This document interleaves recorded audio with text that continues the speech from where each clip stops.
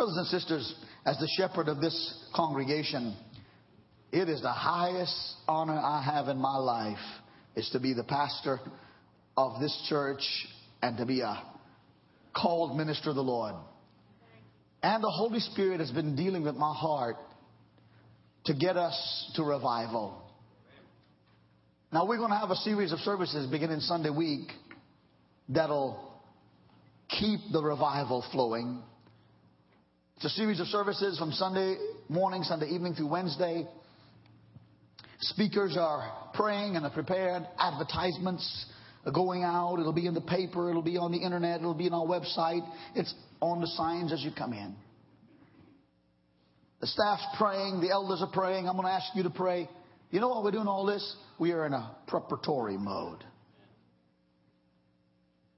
We're planning to be vessels that are emptied out of ourselves so that we can be full of God. I love to eat hot peppers. How is that going to relate to this message? Give me a minute. Oh, there are some brothers and sisters in this church know I love hot peppers. I'm from the Caribbean and we just eat it hot there. Jamaicans, can I get an amen? All you West Indians, you know what I'm talking about. Then some of you Americans can now eat us with hot peppers. So there are 2 or 3 brothers in the church who bring me the hot peppers. One guy, one of my brothers in the church here who used to be an elder but now is not an elder because of the time limitation and all. He brought me this morning in the first service on these Ziploc bags, cayenne peppers. He said, Pastor, I don't eat them. It bothers me. I got ulcers. But I know you eat them. And I bought these pepper plants to grow peppers for you. Then another brother, Brother Leo Hauk. Every summer plant peppers. He don't eat them. His wife don't eat them. And when he brings them to me, I got like a Walmart bag full of them. On your way out, if you'd like a few, and you're not on fire, see me. But here's the reason I'm saying that. For me to get peppers in July, Leo and Eddie's got to plant them some months earlier. Can I get a witness? You understand what I'm saying? For me to get that flavor I want, I can't just wish for it. It's got to have a ground prepared. And the seedlings got to be put in there, or the little plant. And they got to nurture it and get it to where it needs. Now, peppers ain't your favorite. Some of you like squash. God have mercy on you. Broccoli. I like squash if you do it a certain. I'm not against that, okay? So don't be mad at me because you'll miss the whole message because you're mad at me about squash. Some of you like, I love vine wrapped tomatoes. We ain't going to lunch just yet now, till after the sermon, okay? But you see, oh, the best tomatoes are vine wrapped tomatoes. My daughter, Kimberly, she likes cucumber sandwiches. Well, she's pregnant now, and she's allowed that mess. But, just different things that we enjoy. How about cantaloupes? Y'all with me out there? Watermelons. Oh, but the soil's got to be prepared. And then you got to put some fertilizer along the way. Then you got to water it in due time. And then you got to put some more fertilizer. And then you got to get your hoe and weed out the weed. Can I get a witness here? Weed out the weeds. So you can get the fruit.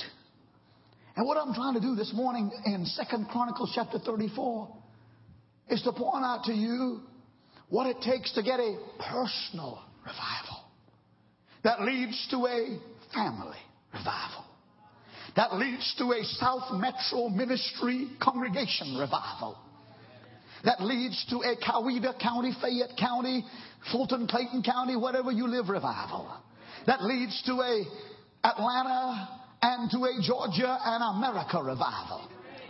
The preachers of yesteryear who know about revival, one in particular said, in order for you to have a revival that leads to other areas of our life, what you should do is draw a circle on the ground. Draw a circle. Step in the circle. And say, Lord, begin a revival in this circle, in me. And move it in every direction outside of this circle. Can I get an amen here? And so, in Georgia, we still have drought on our mind. This summer and spring has been better with the rain. And so some water restrictions have been lifted. But not too far back in the mind of our county and city officials is the idea that we cannot lift all the bans for watering and washing your cars and watering your gardens, because we're still in the recovery mode of the drought. Can I get an amen? But have you noticed after it rains, have you noticed the grass is greener? I noticed it. Have you noticed it seemed like the flowers that got wet and got nourished are brighter? Have you noticed the streams are flowing fuller and the reservoir and the lakes are higher? Somebody give me a witness here. Have you noticed that all of creation is alive? And the cracked, parched, dry places in the yard begins to kind of cement back together when the rain comes. You listen to me and hear me just a moment this morning. Just like nature and outside goes through dry places, so do Christians. Did anybody hear me? Just like a southern part of the United States are going through a drought, and you got to have rain to live. I'm saying to you that even though you've been saved 5 years, 10 years, 20 years, or last year, you are going to go through some dry places in your walk with God. There are going to be times the river is dried up and the lake is dried up, and you read your Bible and you don't get like you used to get. You come to church and you can't feel what you want to feel. Not you're backslidden, not that you're a heathen, but there's a real devil who wants to steal your revival and steal your witness. And so every once in a while, just like you got to pray, God, send the rain so the land will be refreshed. Somebody help me preach. Every once in a while, you and I got to crawl back to the altar in the church, or the altar at our house, or the altar in our car, or wherever you pray. And you say, God, send the rain of the Holy Ghost. Can somebody say, praise the Lord? My soul is dry. I'm not a sinner and I'm not a heathen, but the Bible is not as vital as it used to be. My prayer life is dried up. My relationship with you is kind of dry. And oh, God, send the former rain and the latter rain and let me get into the river, so out of my belly once again shall flow the fire of God and the river of God. If you're a candidate, put your hands together and praise Him. Let me give you some definitions here that helps us to understand where we're headed. Revival is defined as a bringing or coming back into use after a decline. Revival is seen as restoration to vigor or activity. Some of you have already been on vacation this summer. Others of you are yet to go. But you deliberately look forward to it. If you're like me, you plan it months ahead. And you kind of specialize and select and save money so you can go. And it's not always because you want to go a different place every time. And if you do, that's fine. But what you're really after is a time of refreshing. Can I get an amen here? When you go on summer vacation or whenever you take a few days off, you want to get away from the nuts and the bolts of daily life. You want to get away from the pressure and the grind of the 7 in the morning to 7 in the evening, or 8 in the morning to 8 in the evening, or you may go on in third shift 11 at night till 7 in the morning. You want to get away from the routine. You like your job, you like what you do, but you got to get renewed. Can I get an amen here? And so you go to the beach, or you go to the mountain, or you go to the lake, or you go to grandma's, or wherever you want to go, because you want to get revived, vigor and activity. Revival is defined as a stirring of religious faith among those who've been indifferent. I wish that everybody who got saved in this church in the last years of the church being the church, and this church is, let's see, over 34 years old. I wish that everybody that got saved in this ministry that is still in the local area and live in the area were still in this church. Do you know we couldn't hold them if they were? Can I get an amen here? I wish that the people that you knew who started serving God when you started serving God and used to go to church with in a different place, maybe a different town before you moved here, I wish they were still saved. Can I get another amen here? I wish everybody who used to sing in the choir for the Lord in different churches, including this one, was still with us. I wish everybody who used to teach Sunday school class was still teaching classes. I wish everybody that was called to the ministry to be a pastor, evangelist, or missionary were still doing that. I wish everybody who were called to work with youth and children and who worked in the jail ministry, who worked in the nursing home ministry, who worked in the recovery house ministry, or who even work in charitable organizations like we have here, Joseph Stowe House. I wish everybody who started out serving God with the passion and fervor that they started upon conversion were still burning with the fire of God. But somewhere along the way in their journey, the devil threw out a lure, a temptation, a come back to the old, and they went back and they're backslidden. And we need to pray that there'll be a return to religious faith. Charles G. Finney was born in 1792, died in 1875. Charles G. Finney was a powerful Presbyterian preacher in the 19th century. He was so consecrated to God, full of the Holy Spirit, unashamed of the truth and the gospel, and was so prayed up that God used them mightily in our American history in a period of time known as the Second Great Awakening, meaning the Great Awakening back to the power of God. Charles G. Finney defined revival in many ways, but one in particular are these words. Revival is the renewal of the first love of Christians. Can you say amen to that? Do you remember, as Pastor J.C. alluded to earlier, when you first got saved? I mean, when God convicted you, you heard a sermon or a song, you went to a revival, you went to a Sunday service, you were in a Sunday school class, and the Lord, the Word of God, the singing touched you, and you knew that if you died without giving your heart to Jesus, obviously you'd go to hell.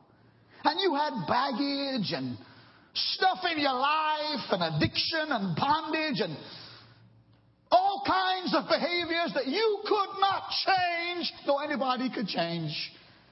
But God changed you.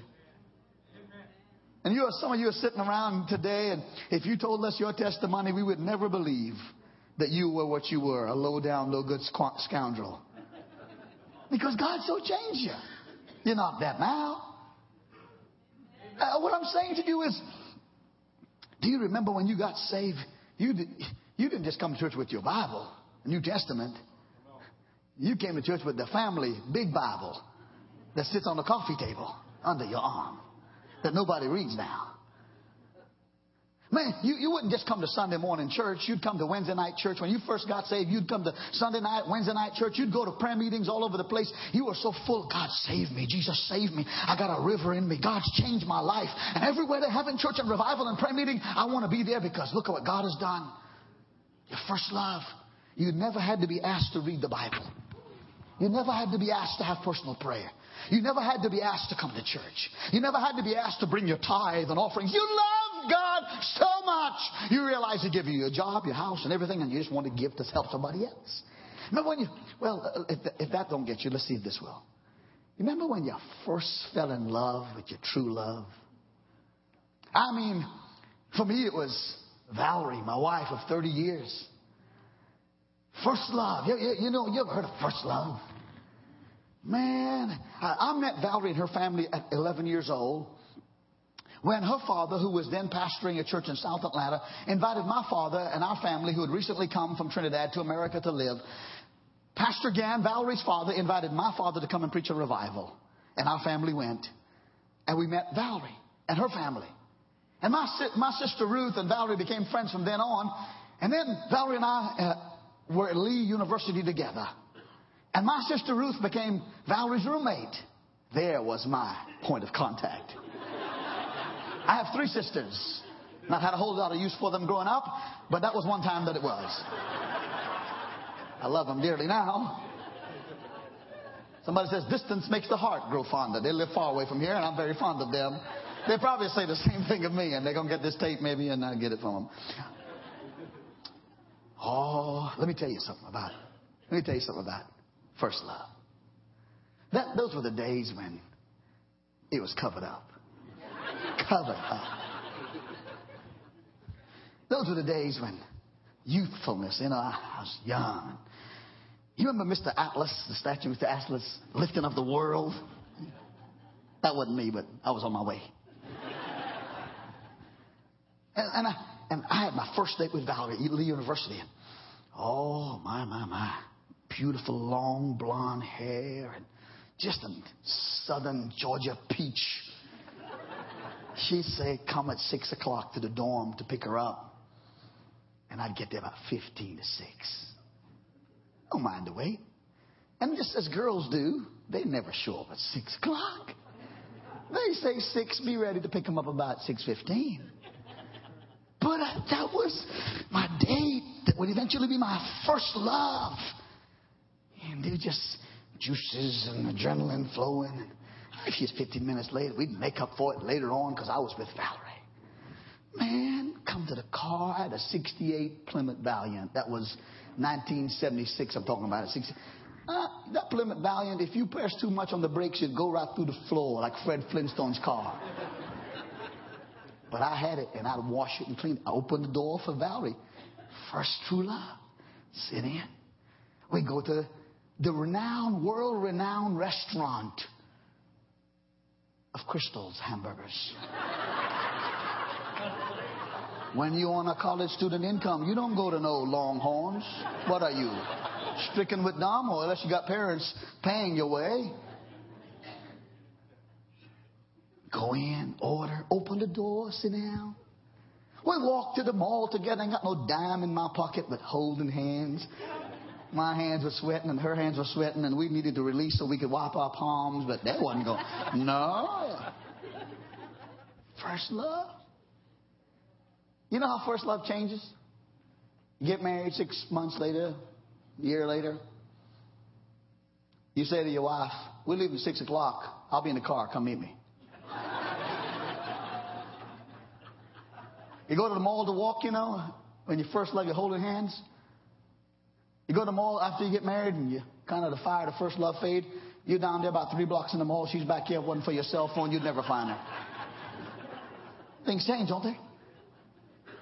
How many of you know, and those of us who are married know, who've been married know that marriage needs to be rekindled with the fire of romance along the way? Can I get away? How many know just like our bodies need refreshing and a little time off, how many know that marriage needs to be fed the components of love and affection along the way?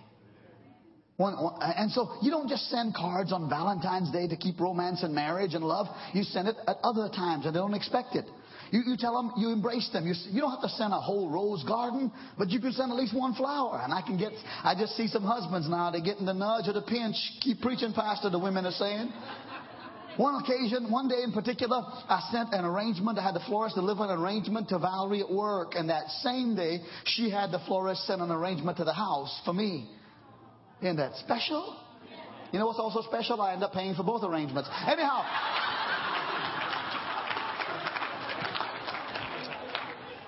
This is something about first love. Amen? And I do marital counseling, and the staff, Pastor Jeff, do marital counseling. We are glad to do marital counseling as the Lord helps us. But listen to me. What I say about this is, for your marriage to thrive and for you to get back to the romance of the youthful days of your marriage, you have got to come aside and rekindle that spirit of affection and trust and bond and love. Sometimes you got to get away from the kids a little bit, make sure they're well supervised, and get away together. And so it is with our spiritual person. Can I get another amen? God, I want to love reading my Bible again. God, I want to love going to church again. God, I want to love the worship service again. God, I want to love being involved in ministry again. God, I remember what it was when I felt the power of God and hot tears would run down my cheeks because the anointing would be on me. I was washed and cleansed again. I want revival, God. Let me show you something. Charles G. Finney traveled through much of the eastern part of the United States in 1834, lecturing on revivals. The same Charles G. Finney, he was so full of the Spirit of God, on one occasion he went into a mill, like a cotton mill. He went into a mill to observe the production of cloth and the cotton products. He wasn't there for revival. He wasn't there to preach. He wasn't there to do a lunch devotion. But he was so prayed up and full of the Holy Spirit that when he was touring the cotton mill, some of those operating the heavy machinery and operating other kinds of equipment, under the conviction of God, because the man of God was so full of the power of God, they would stop the machinery, drop on their knees, didn't know why, but they would turn their hearts to God and be saved. On one occasion, Charles G. Finney's train stopped in a particular town to refuel and to reload and to get other passengers and to deliver some. And he was so prayed up, full of the Holy Ghost, such a revivalist and a man of God. The train stopped at a station. He was only there for a little while, but the conviction of God from this man of God was so powerful until a few blocks away there was a bar, a salon back there, a saloon rather, that they were there drinking is what I meant to say. And the conviction of God, this man didn't come to preach. It was a train depot. He was just waiting for other passengers to get on board. And the conviction of God was so powerful until those in the saloon began to bow down, cry and pray. And he walked over there and people were saved just because of the anointing of God upon him. Wouldn't you like to be that kind of Christian? Can somebody say praise the Lord? But here are some conditions Charles G. Finney said in 1834 when he gave these lectures. These are conditions that exist that tell us that revival is needed. And when I show them to you, you'll think he's talking about 2009, July 12. And that's over 100 and more years ago. Revival is needed when there are jealousies, bitterness, and evil speaking among Christians. Give me a witness here, somebody. You know why in some town there's a First Assembly of God Church and Second Assembly of God Church? You know why in some towns there's a First Baptist and a Second Baptist? Not because all of these churches, some are, but not because all of them were evangelistic and wanted to branch out from the mother church. It's because some of them couldn't get along.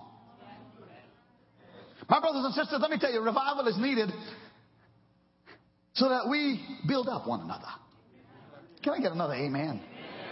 If all we come into church for is to see who's dressing and what, and who's sitting where, and who's going through a divorce, or who's gotten married, or who's dating who, and if all we come to church for is to condemn and criticize and find fault so we can get on the internet and get on the phone and talk about our brother and sister in a bad way, it's a wrong motive for coming to church. We need a revival. Charles G. Finney says over 150 years ago, when the church becomes worldly in attire, parties, amusement, reading, and entertainment, we need revival. You ought to help me preach. I'll preach by myself. Huh? I'm telling you, buddy, it's terrible when you have to have a dress code for the church. Oh, God. Somebody says, Pastor, you need a vacation. No, I've got power from the last one I had. Let me tell you something, brothers and sisters. There are people building churches on amusements and worldly entertainment. Our commission is to build the church on thus saith the word of God. Somebody give a Lord a hand clap of praise. Look at this. Revival is needed when professing Christians fall into gross and scandalous sins. I don't know how more plainly I can be in my preaching. Those of you that are regular attenders here, you know that I don't just cut the corners and cover up stuff. You know I'm not a generic preacher, okay? You know I love you and I care about you as a shepherd, and while I don't try to insult you, I name sin when I preach, okay? But for the life of me, I don't understand how some people under this kind of preaching and preaching similar to it in other churches can continue to live scandalously in sin when the conviction of God through the Word of God is trying to draw them. There are occasions when the Holy Spirit will show me situations or things will come to my knowledge as a pastor. And I've had to call people into the office in love and gentle rebuke. Because among other things that I do here as your pastor, I am responsible to keep this house holy. Did anybody hear what I said? One of my responsibilities, if I know there are leaders in our church or volunteers in ministry in our church involved in situations that are questionable or sinful, when it comes to my attention, my responsibility is to pray and then call them in or go to them in Christ-like love and ask them about it. And if there's no truth to it, then wash our hands of it. If there's truth to it, then we deal with it in repentance and prayer and restoration. I've called people in. Recently I had to do that about 2 months ago to someone. And the person sat in my office and totally denied the accusation concerning their lifestyle. And the Holy Spirit, see, you can get by Pastor Allen. Pastor Allen can get by my overseer. I can get by my mother and father, I think sometimes. I can get by you and you can get by me, but we cannot get by if we're Christians by the power of the Holy Ghost. God loves us too much to allow us to go into hell without giving us warning signs. I said to the gentleman, this has just come to my knowledge. I said to the staff, I told them what I was dealing with. And they are very supportive and loving. And it only took about 3 weeks after that for the Holy Ghost to bring it to the open. You know, the Bible says that God will give us opportunities to repent in private, time and time again. But if we don't repent in private, what we do in the closet will be revealed on the housetop. I'd rather the Lord deal with me in private and me get it right. Okay, let me show you something else. Revival is needed, and I need to hurry here. Revival is needed when a spirit of controversy prevails among Christians. How many know we need to be united? Say amen. Oh, you know what I love about this church? We got red people, white people, black people, brown people, purple people, all kind of people. I love the variety. You and I love it because we wouldn't be here if we didn't love it. The fact of the matter is, this congregation is just a small picture of what heaven's going to look like. But there shouldn't be controversy among us. There should be unity and love and fellowship. We need revival when the wicked triumph and mock at the church. Give me an amen, somebody. Islam can get away with all kinds of gross doctrine and behavior in our country. But you let Christians rise up and preach about God and preach against sin, and we get persecuted. The brunt of the jokes of the Hollywood crowd and the late night show people are Pentecostal Christian God-fearing people. Help me preach all this. You know how I do. But just because the wicked rise up and mock and scoff at the church doesn't mean we close down shop. That means that we keep pressing on, because the world didn't give what we have to us. Somebody say amen. The world didn't save us. The world didn't sanctify us. The world didn't baptize us with the Holy Ghost. The world didn't write our name in God's roll book in heaven. And when the trumpet sounds, the world's not going to keep us from going up. So laugh and mock and scoff if you want to. I love you and I'm going to pray for you, but I'm going to keep on revival and serving God, because one day I'm going to be with the Lord. Come on, somebody, give him praise. We need revival when sinners are careless and going to hell unconcerned. Give me a witness here. Our duty as Christians is to awake them like that of a fireman in case of a fire. Let me tell you something I confess to you this morning. When I'm talking about preparing you for revival, I'm preparing me. I confess to you this morning that there are times when I did not care as much as I needed to care for sinners and ungodly people. There were some times when I was so frustrated by it, the more I pray, the more I seek God, the more I try to help some people, the worse they got. And that's just how the devil would have me be, and separate myself from them. Can somebody help me preach here? How many know if you're trying to lead somebody to Christ and you're praying over them, the devil's going to do his dead level best to resist your efforts and make them worse before you can try to get them better? But don't stop. You and I, listen to me, brothers and sisters, and I need to hurry because I got more to say than I have time to say. Hear me, somebody. Your job and my job, you don't have to be a clergyman. You don't have to have credentials to preach. You don't have to be a missionary or pastor. But every one of you that's ever been saved by the blood of Jesus Christ have a testimony that somebody else needs to know that you were once that, but God made you this, and now you're going there. I used to be, but now I am, and God's not finished with me. And what God did for me, He can do for you also. Every one of us are evangelists. Let me show you what God did through Josiah. In the Old Testament, chapter 34 of 2 Chronicles. And you're not open there yet. Open it now if you will. This entire chapter talks about a time in Judah, Israel, people of God, when a young king came to power. And when he came to power, the nation of Judah, the people of God, were backslidden. They were in gross sin. They had violated the 10 Commandments. They had intermarried with pagan men and women.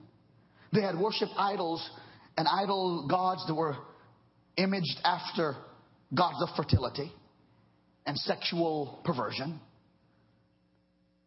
They had forgotten the blessing, the favor of God, who gave them land, who gave them houses, who gave them crops, who gave them conquest over their enemies. And when Josiah came to power, Judah was in a moral mess, like America today is in a moral mess. And the Bible said the first thing he realized, if this nation was going to return to God, and the individuals were, is they had to pray. Prayer will do for you what nothing else can do for you. Oh, help me, somebody. Let me tell you this. You and I are responsible for our own revival first. I can't eat your food and you get strength. You got to pray. I got to pray for myself. Give me a witness, somebody. Your mother could pray for you, your daddy, the pastor, the elders. But your marriage will be fixed when you pray. Your mind, that you have panic attacks and demons affect your mind. When you pray, yes, ask others to pray. Your son or daughter that's rebellious in jail or in prison or on drugs or alcohol or hanging with the wrong crowd, you got to pray. Somebody say amen. The effectual fervent prayer of a righteous man avails much. Prayer will do what no other power can do. When Peter was in jail and the next day he was going to die for preaching the gospel, in the book of Acts, they called a prayer meeting some distance away from the jailhouse, and they had a cottage prayer meeting praying all night. And in the midst of their praying, a few blocks from the jail, or maybe a mile or so, and the jail over here, God sent an angel to the prison and opened up the prison door like an automatic door when you go to the department store. And the prison was open. The angel called Peter out. And when Peter stepped out, the chains fell off his wrists. I feel a whoop glory coming on. The chains fell off his feet. And when he stepped out, he went out into the open night early in the morning. And he made his way to the prayer meeting and knocked on the door. And when he knocked on the door, the folks were shocked and surprised that the thing they were praying for, God did. Have you ever been like that? How many know God answers prayers? Amen. Paul and Silas were locked up in a jailhouse in the city of Philippi. They were beaten with rods and with stripes. And the next day they were going to go before a trial that might take their life. But the Bible said at midnight they sang hymns to the other prisoners and they prayed to God. And when they prayed to God, God gave them the jailhouse rock like Elvis never knew and let them free. Somebody say amen. Oh, hallelujah. Hallelujah to Jesus. Daniel was thrown in a lion's den by wicked men who didn't like his God or him. But God shut the mouths of the lions and changed their appetite, because prayer will do what no other power will do. Somebody say amen. Hannah in the Old Testament was a barren woman who could not have a child, and other women mocked her, but she kept going to church and kept praying, kept going to church and kept praying. And one day she felt the little throbbing in her womb, and another day she felt a little more kicking, because when she prayed, it did for her what no other power can do. Prayer will bring revival to you if you'll pray. Give the Lord thanks. Josiah repaired the house of the Lord. When Josiah got to the house of the Lord as king, it had been abused. The glory of God had departed. They had turned the house of God into a place of merchandise. They made a part of the house of God like a warehouse, like you go store stuff. You see, this is the same temple when Solomon built years and years before. On the day of the dedication of the house of God, Solomon prayed a prayer of dedication, and the Bible says fire came from heaven and burned up the animal sacrifices that were offered to God, and smoke from heaven, not smoke that choke you and gag you and make you sick. Smoke, holy cloud, a holy, oh Jesus, do it somehow. How would you do it right now at South Metro Ministries? It represented the glory of God. And it filled the house, and the priest and the other servants in the temple could not go in the house for hours because of the glory. But now Josiah had to go in and take out all the trash and the garbage and all the misuse of the house. Now listen to me. This house that you're worshiping is the house of God. And we do repairs, and you've helped us with our M&M projects. But you know what this is talking about here? God is saying, I don't so much need to repair the walls, the parking lot, and the carpet at South Metro Ministry. The house is Alan. The house is Dennis. And the house is every one of you here. You are in the temple. Can somebody say amen? And instead of all of us spending time repairing everybody else's business, God, I want you to repair. My body is the temple of God. Somebody say amen. I need to be repaired. My attitude needs to be repaired. Somebody say amen. My bitterness, when I have it, needs to be repaired. My unforgiving spirit needs to be repaired. I need to repair my eyes so I don't look at something that causes sin in my life. Can somebody say amen? I need to repair my mouth so I don't say cuss words. I need to repair my hands so I don't swing them in anger and cause damage. Somebody say praise the Lord. I'm not talking about new shingles and new carpet, though we need it along the way. I'm talking about the people who come to the house of God need to present ourselves like a living sacrifice on the altar of God and say, God, repair me and fix me. If you're a candidate, give the Lord praise here. Oh, Holy Ghost, help me. I need to find a place to... Let me move on. Josiah reverenced, respected, and returned to the Word of God. When they were cleaning up the temple, when Josiah was getting the whole nation back for revival, he was ashamed at how people had departed from the law of God. Somebody helping clean up the temple in chapter 34, you read about them, found the words of the law. Let me flip over to the next slide. Look at chapter 34, verse 31. When they found the word of the Lord, the king stood in his place and made a covenant before the Lord to follow the Lord, and to keep his commandments and his testimonies and his statutes with all his heart, with all his soul, to reform or perform the works of the covenant that were written in the book. You know what happened? Listen, I'm not trying to bore you or just go on, but I got a word I got to give you here, and I'll soon be finished. But listen,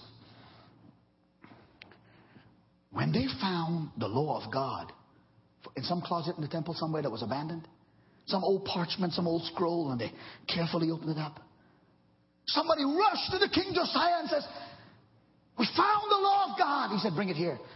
And when they read it to him, he ripped his clothes. It was a sign of repentance and remorse. Pardon me if you think this is sacrilegious or irreverent, and I'm not trying to be. But what he thought is, his emotion was kind of, oh my Lord, my God, have we strayed so far from the Word?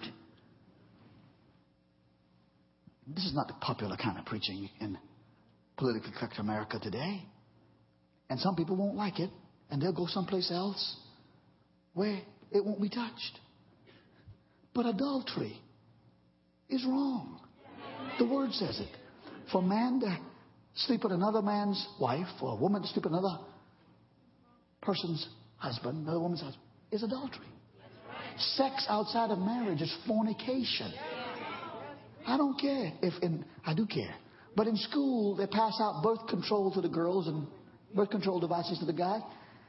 That doesn't make it right. It's wrong. It's sin. It's sin for a man to be with a man in a relationship like a man and woman should be in marriage.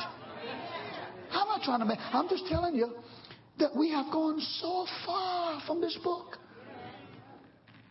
And no wonder when we get our theology from the likes of Oprah Winfrey and Dr. Phil and David Letterman. I'm preaching. Yeah. I've cleared some territory to get some more thinking. I'm preaching. I know I've got some strange looks here. It may be a different look that I have today, and don't worry about it, because Monty Addis, she's precious. She was in the first service. I didn't know she was here. And I've known Monty all her life. Her father pastors in Toccoa, and her grandparents and parents attend here, aunts. And Kimberly and Monty, they work together at the same place where they do hair and cosmetic and that. And Kimberly said, Dad, I want to bring you into the 21st century with your look. And so Monty said this to me. She said, Pastor, if you shave your head and grow your goatee and get you some dark rimmed glasses, Sister Valerie will go wild.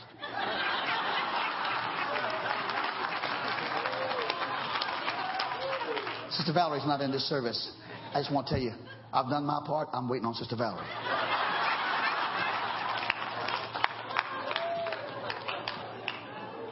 Well, what are you saying, Pastor?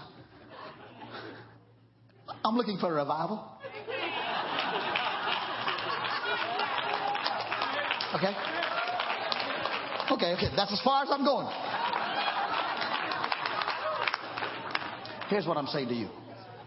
Times change. People change. I know we're living in a different time. And you'll change too. But the message doesn't change. And the messenger doesn't change. And if I ever get to compromise in His Word, you know, if one day I come in here and half my head's purple and the other's yellow, love me. But if I change a word, come see me. Okay? Okay. What I'm saying to you is this: respect, reverence, and honor the Word of God. That'll bring us revival. Oh, God, help me. I got to hurry here. Look at this, and this will be my final thought. Josiah rebuked and renounced the sinfulness of his day. And look in chapter 34, everybody, and look at verses 3 and following. Are you there? Say amen. Come, Pastor Zach, please, to the music. Look, everybody in the scripture, are you near somebody who has one? Look with him. For in the 8th year of his reign, while he was still young, he, Josiah, began to seek the God of his father David. And in his 12th year, he began to purge Judah and Jerusalem of the high places, the wooden images, the carved images, and the molded images. Look at verse 4. They broke down the altars of the Baals in his presence, and the incense altars which were above them he cut down, and the wooden images, and the carved images, and the molded images he broke in pieces. And he made dust of them and scattered it on the graves of those who had sacrificed to them.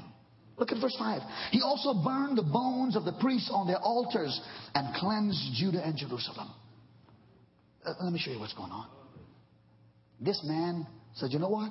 We're not only going to confront our sins by tearing down all these altars to false gods and tearing all these images to false gods.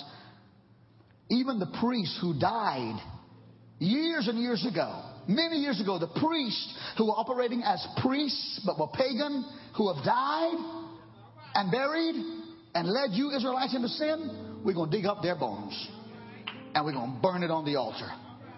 How many know when you're dealing with issues, you sometimes got to go back and pull some stuff out and put it on the altar? Oh, help me, Jesus. And so here are my closing thoughts. I want you to get this. Take me to the next slide. You know which one it is, about when you know you're dry. How do you know when you're getting dry? Spiritually dry. I won't preach them all. I'll just give them to you from the Holy Ghost. Listen to this. I started this sermon about rain. Remember I started talking about rain? How do you know as you walk with God that you may be getting spiritually dry and you need rain from heaven? When there's no desire for Bible study and prayer. Oh, let me tell you. Sometimes I read the Bible out of habit and I don't get much out of it. Because my eyes on the page, but my mind someplace else. But if I read it anyhow, and I keep the habit, I'll get more out of it by staying true. There are times I read it and I don't understand it, so I got to go dig a little further. It's not that you got to read 4 chapters a day. Wouldn't it be great if you could gas up your car in January? On January 1, gas up your automobile, both of your cars, 3 cars, whatever you have, and never have to refill with gas until next January because you got enough gasoline? How many of that ain't never going to happen? Here's something else. Wouldn't it be good if you could eat January 1, get your belly full, and be okay for the next 365 days? How many know it'd be good if you just eat breakfast and be good for the rest of the day? But you know that ain't working because we have to be refueled. No more so than you can read your Bible once a month and think you're going to be okay. Pray once a month and think you'll be okay. No more so. So, you know you're getting dry when spiritual conversation embarrasses you or is avoided. You remember when you were bold and you'd lead the conversation about God and somebody started a cuss word or somebody abused the name of God and you'd rebuke them? But now you're thinking, what's the use? I'm so surrounded by vulgarity and all. Just let it go. No, don't let it go. If you can't correct them, walk out of the room. Go someplace else. Don't let that junk rub off on you. You know when you're getting dry? Is when you rationalize sin. You say it's not really sin. It's a mistake. God knows. I'm saved anyhow and I'm going to heaven. You rationalize, you think you have a license to sin. God never gives us a license to sin.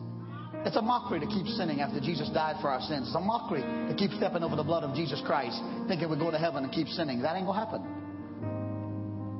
You know you're getting dry when you can quote Scripture in a 10 service, but it doesn't make a difference in your life. Can I get a witness here? Would you go for a college education if it's not going to do you any good? Would you go for a graduate diploma if it wasn't going to do you any good? You wouldn't. Quote Scripture, attend church, because it is the gas station you go to. It is the refueling station. Here's when you know you're getting dry, and I'm hurrying. You know you're getting dry when life revolves around money or things. You know you're getting dry when it no longer bothers you that others are in misery and are lost. You know you're getting dry when worship and service to God doesn't excite you. You know you're getting dry when you don't have blessed assurance. All I'm going to ask you to do in the next few moments as I close. And I do apologize for just going on. Time got away. I didn't realize. I'm sorry. I apologize for that part, but not for the content. I want revival for us. That's what I want. I want to see your eyes glow again for some of you. I want to see your body healed. I want to see your marriage blessed. I want to see your money blessed. I want to see you out of your belly flow rivers of living water. Stand, please, would you? And here's what I'm going to do. I'm going to make an altar where I am, and I'm going to ask you to make an altar where you stand. And for about 2 minutes, I'm going to ask you to respond to this message this morning. For the next 2 minutes, I'm going to ask you to pray out loud enough for you to hear yourself. Because I believe there's something about crying out that's different than just being quiet. Sometimes it's good to be quiet. Other times you got to cry out. Some people get mad and they say, you know what? Everybody praying in church at one time, that's distracting or confusing. No, it isn't. God's got 7 billion people in the world, and they speak multiple languages at different times of the day, and He hears them all at the same time and loves them. But I want you out of the belly, your inmost being, say, God, I know other people need a revival, but right now, I need a revival. I've been in the wilderness. I have not read like I should, or prayed like I should, or been burdened like I should. God, I got people in my family need saved, and I really haven't been concerned as I should. I want you to let it rain on me today. Raise up both your hands to God. Raise up your hands. Raise your voices. Starting now. Come on, pray out loud. Jesus. Hallelujah. Jesus, we need you. Come on, pray out loud. Father, I have been guilty of not reading the Bible and getting what I need like I should. I've been guilty of reading it to tell somebody I read it, but not because I love it. Forgive me. Come on, pray. Oh, God, let it rain. Let it rain. Let it rain on us today. God, sometimes I come to church and more concerned about my seating or my parking and what time we're getting out than worshiping God. Forgive me, Lord. Oh, God, forgive me for being somebody who criticizes and finds fault with others when I should be getting the beam out of my eyes before I deal with the speck in somebody. Come on, pray out loud, church. Come on, raise up those hands. Forgive us, oh God. Forgive us, forgive us, forgive us. Forgive us for looking at stuff we shouldn't look at. Forgive us for going places we shouldn't go. Forgive us for hanging around people who lead us the wrong way. Forgive me, God. Come on, pray. I put myself on the altar. Cleanse my heart. Cleanse my mind. Cleanse my motives. Come on, you're doing good. Cleanse my speaking. Oh, Holy Ghost, come rain, rain. Let it rain. Let it rain. God, I want you to let the Holy Ghost rain on this church. God, the devil's attacked marriages, and I rebuke him. Devil have attacked the church, and I rebuke him. Cleanse us, oh Lord. Come on, come on. In the name of Jesus. In the name of Jesus. In the name of Jesus. I love you, Lord. Sing that. Let it rain. Is that the one you're playing? We're going to pray a song. This is a prayer in a song. Say it. Let it rain. Come on. Tell them with your voices. Open the floodgates of heaven and let it rain.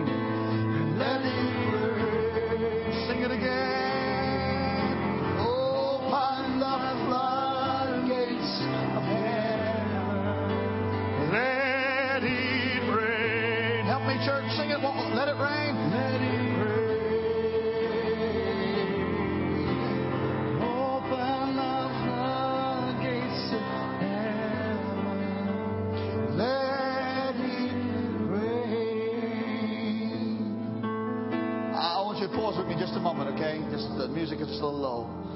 I know you got places to go and things to do, but I just feel a little bit of a resistance that hasn't freed me up to let you go.